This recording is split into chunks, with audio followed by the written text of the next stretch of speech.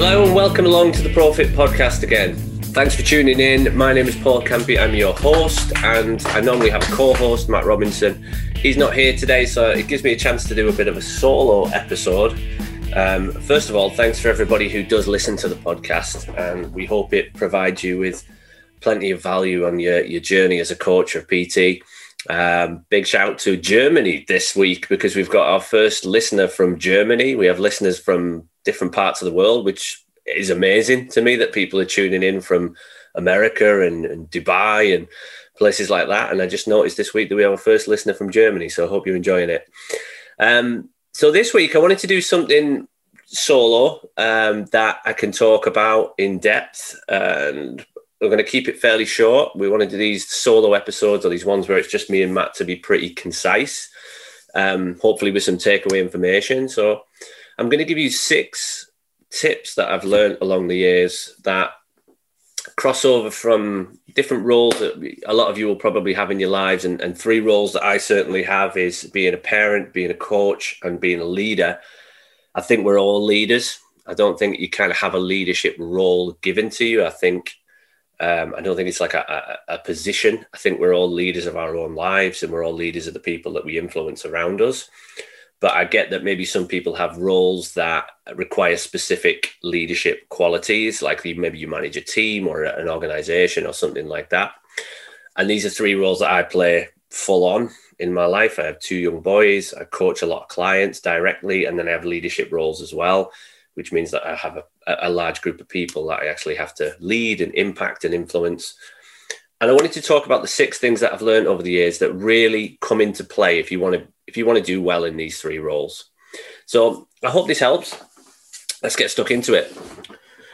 Right. So first of all, my first top tip for this is that you work with people in all 3 of those positions, whether you're parenting, coaching, or leading. You are working with people. You're not working with robots or machines, something that you're going to tell it to do something and it's going to hit the same note every single time. And that's the first point I really wanted to make. As a young coach, I made that error countless times. I thought what would work for client A would 100% work for client B. Why wouldn't it? I've found the magic formula. And very similar with my children. What I thought, well, if it works for child A, why wouldn't it work for child B?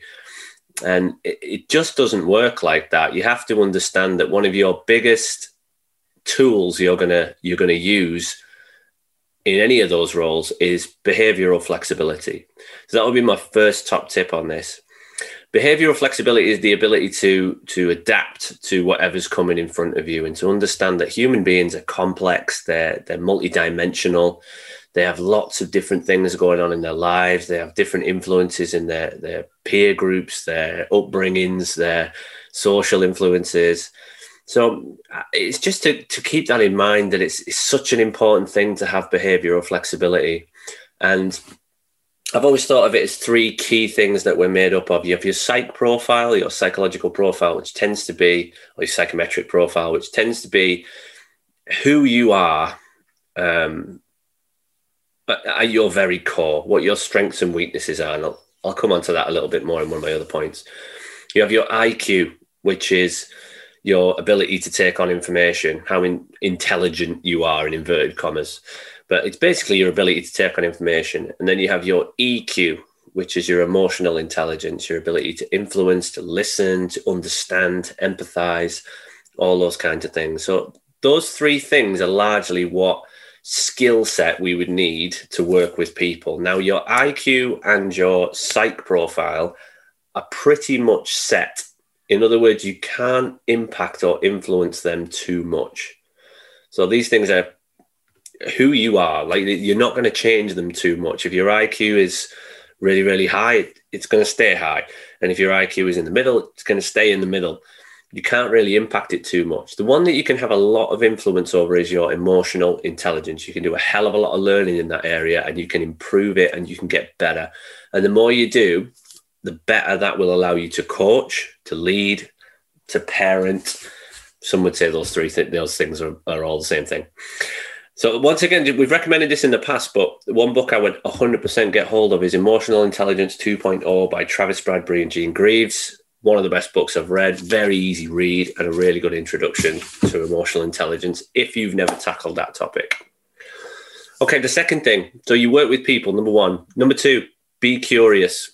Be as curious as you possibly can. Have an investigative mind and understand that new discovery is a great thing. Like learning that you have no idea what you're doing sometimes is a really, really great place to be. It's uncomfortable, but you learn a hell of a lot. And learning to embrace that is something that you've got to lean into. As soon as you start to feel uncomfortable, lean into it. I can't tell you the amount of times that over the years I've thought, I've cracked this, I've got it. Whether that was working with clients or I was in a position of leadership and I thought, I can relax now, everything's great. Or whether I'd kind of gone, how many times I've said this as a parent, I feel like we've really got a hold of this parenting thing. Just around the corner is a new challenge waiting to show itself. And once you understand that that is how it works, that's life, whether you're in a position of work or whether you're coaching clients or whether you're raising your kids, you have never cracked it. You have never and will never crack it. There's always something else that's going to surprise you. And as soon as you start to realize that and embrace it, that's the point, that you really embrace it, then you will have a much more successful and fulfilled life and a much more happier life as well. One thing I'd recommend with that, so I mentioned about psychometric profiles, and again, we've talked in the past about figuring out your strengths and weaknesses. And if you go to www.gallup.com and do their Strength Finder assessment, it'll cost you about $20, but it'll give you your top 5 psychometric strengths. Now, the reason why that's good in terms of being curious, in terms of leaning into uncomfortable situations and new learnings, is it will give you your top 5 strengths, but it'll also tell you when will these strengths become positive for you and when potentially could they be negative. So let me give you an example of that. So one of mine is independence. So I'm fiercely independent. Some of that in my background, I was put into that position as a fairly smallish child, and I won't go into that today, but that's where some of that was built. And that I'm very, very good at looking after myself and looking after other people around me. And I will take a lot of stuff on and I'll get it done. I will always get it done. Where that can become a weakness is I'm not so good at asking for help.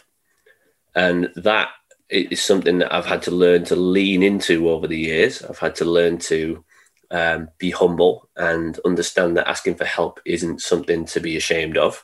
And, people will help and that they will see that as a great positive thing. And that's something that I've had to discover by understanding who I am, where my strengths lie, but also where those strengths could become weaknesses. And therefore, they will probably feel uncomfortable to me.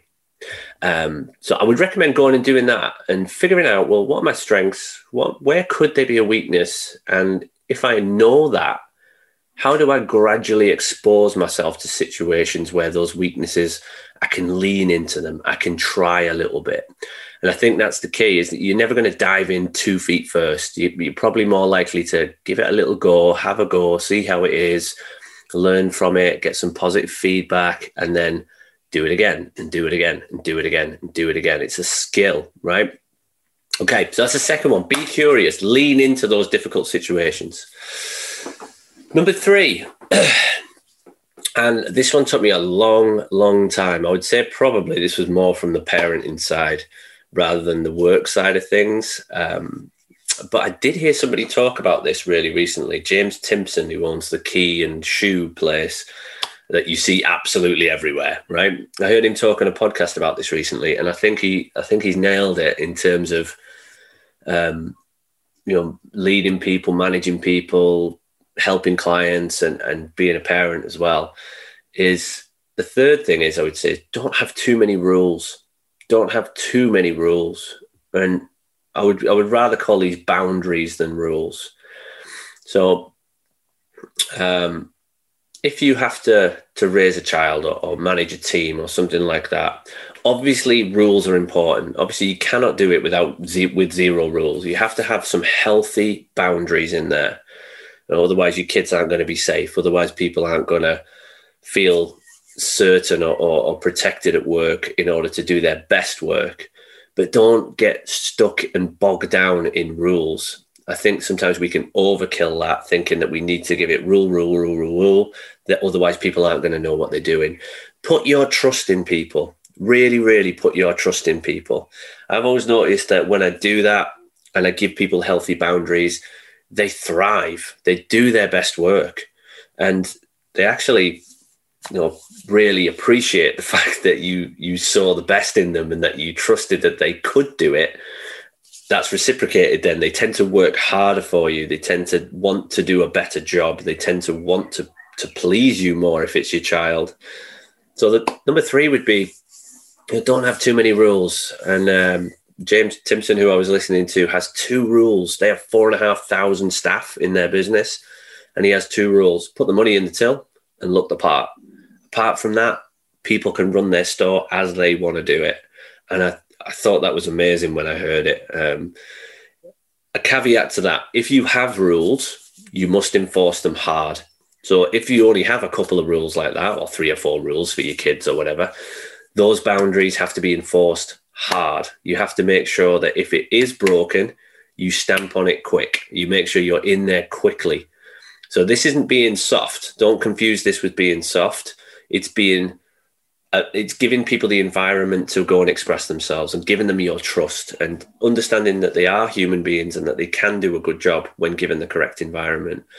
So believing in them. But if they do break a boundary, you come down hard, right? I'll just caveat that with that last point. Okay, a few more.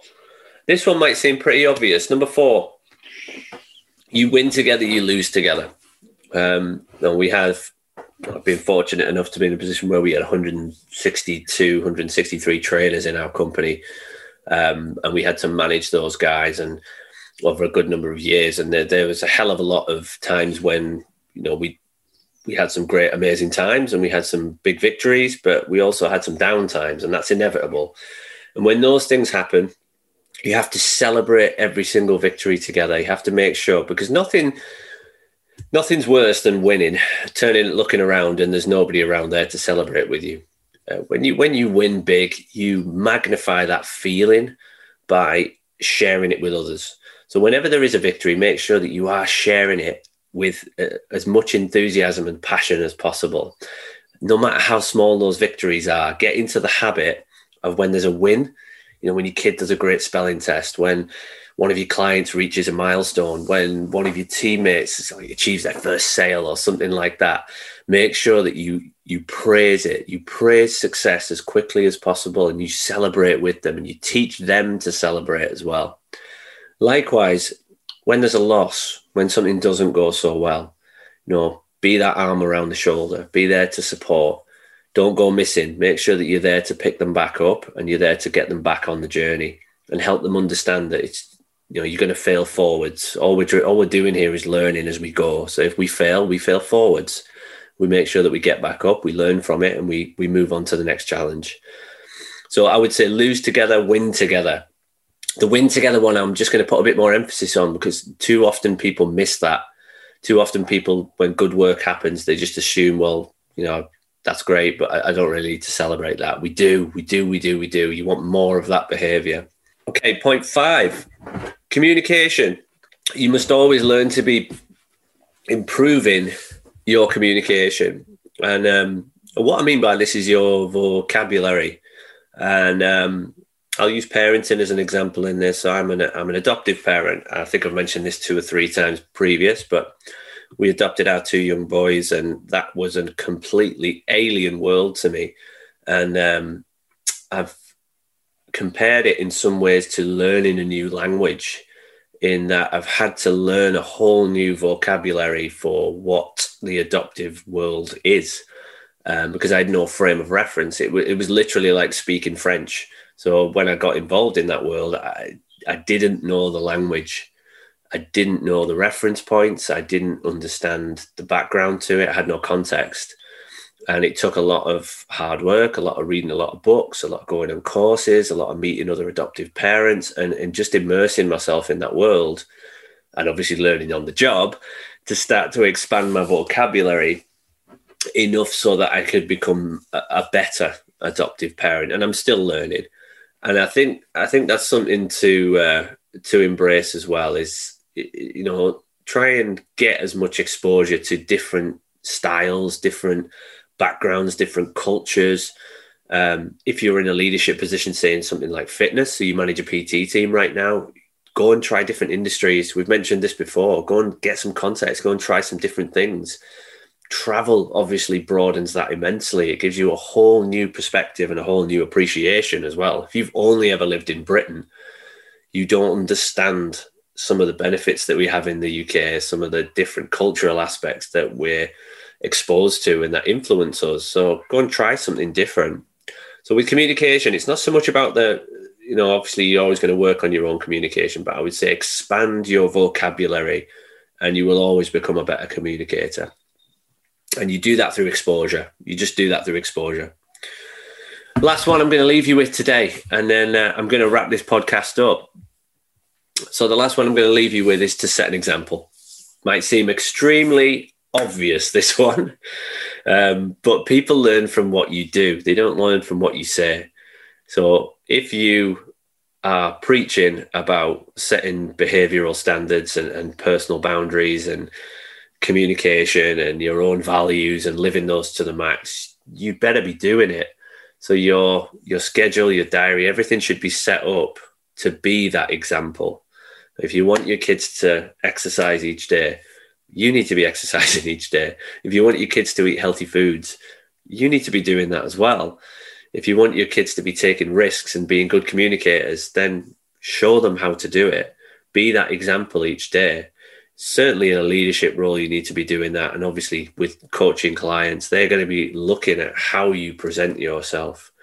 And, you know, the little 1%ers matter here, little details, little things that you know will be important to teach these lessons across to people, and get them right as often as you possibly can. You're going to make the odd mistake, but if you're hitting 80-90% of the time, you're hitting these little details, then you will have a massive impact on people. So number 6, I would say, is be the example.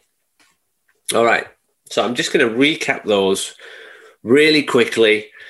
And this is all about being a better parent, a better coach, and a better leader. And to be honest, I think all those 3 roles in mix a little bit, and in some ways are the same thing. But here's my top 6 tips for being more effective in those areas. First of all, remember you work with people. Remember that you are working with people, work on your behavioral flexibility, improve that as often as you can. Number 2, be curious, be an investigative mind. And the way you do that is by understanding where your weaknesses could lie and leaning into them as often as possible. Number 3, don't have too many rules. Don't have too many. You know, decide on the important ones, try and keep it to a minimum number. When you need to, enforce them boundaries hard. But apart from that, put your trust in people, put your belief in people, let them grow. Number 4, win together, lose together.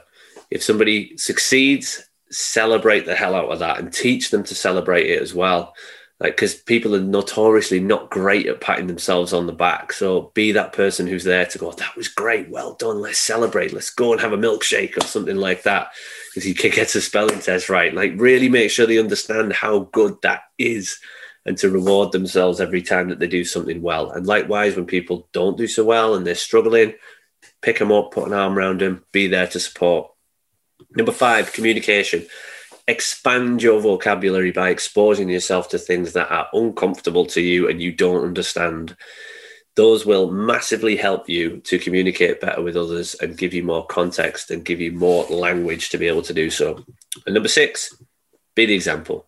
Make sure that you set an example. Whatever you're asking other people to do, please display that on a day-to-day basis. Don't just ask them to do it. Okay, guys, I hope that's been super useful. And you take something away from that. It will be Matt flying solo on an episode next week, as I am taking a week off. And other than that, make sure you check us out. If you have any questions, you go to @MattRobinsonPT and you can see all the sound bites of the podcast there and ask any questions that you want to. Please feel free to message on Instagram. That would be great. And also, if you like this episode, please leave us a 5-star review, because that does help us get the word out to everybody.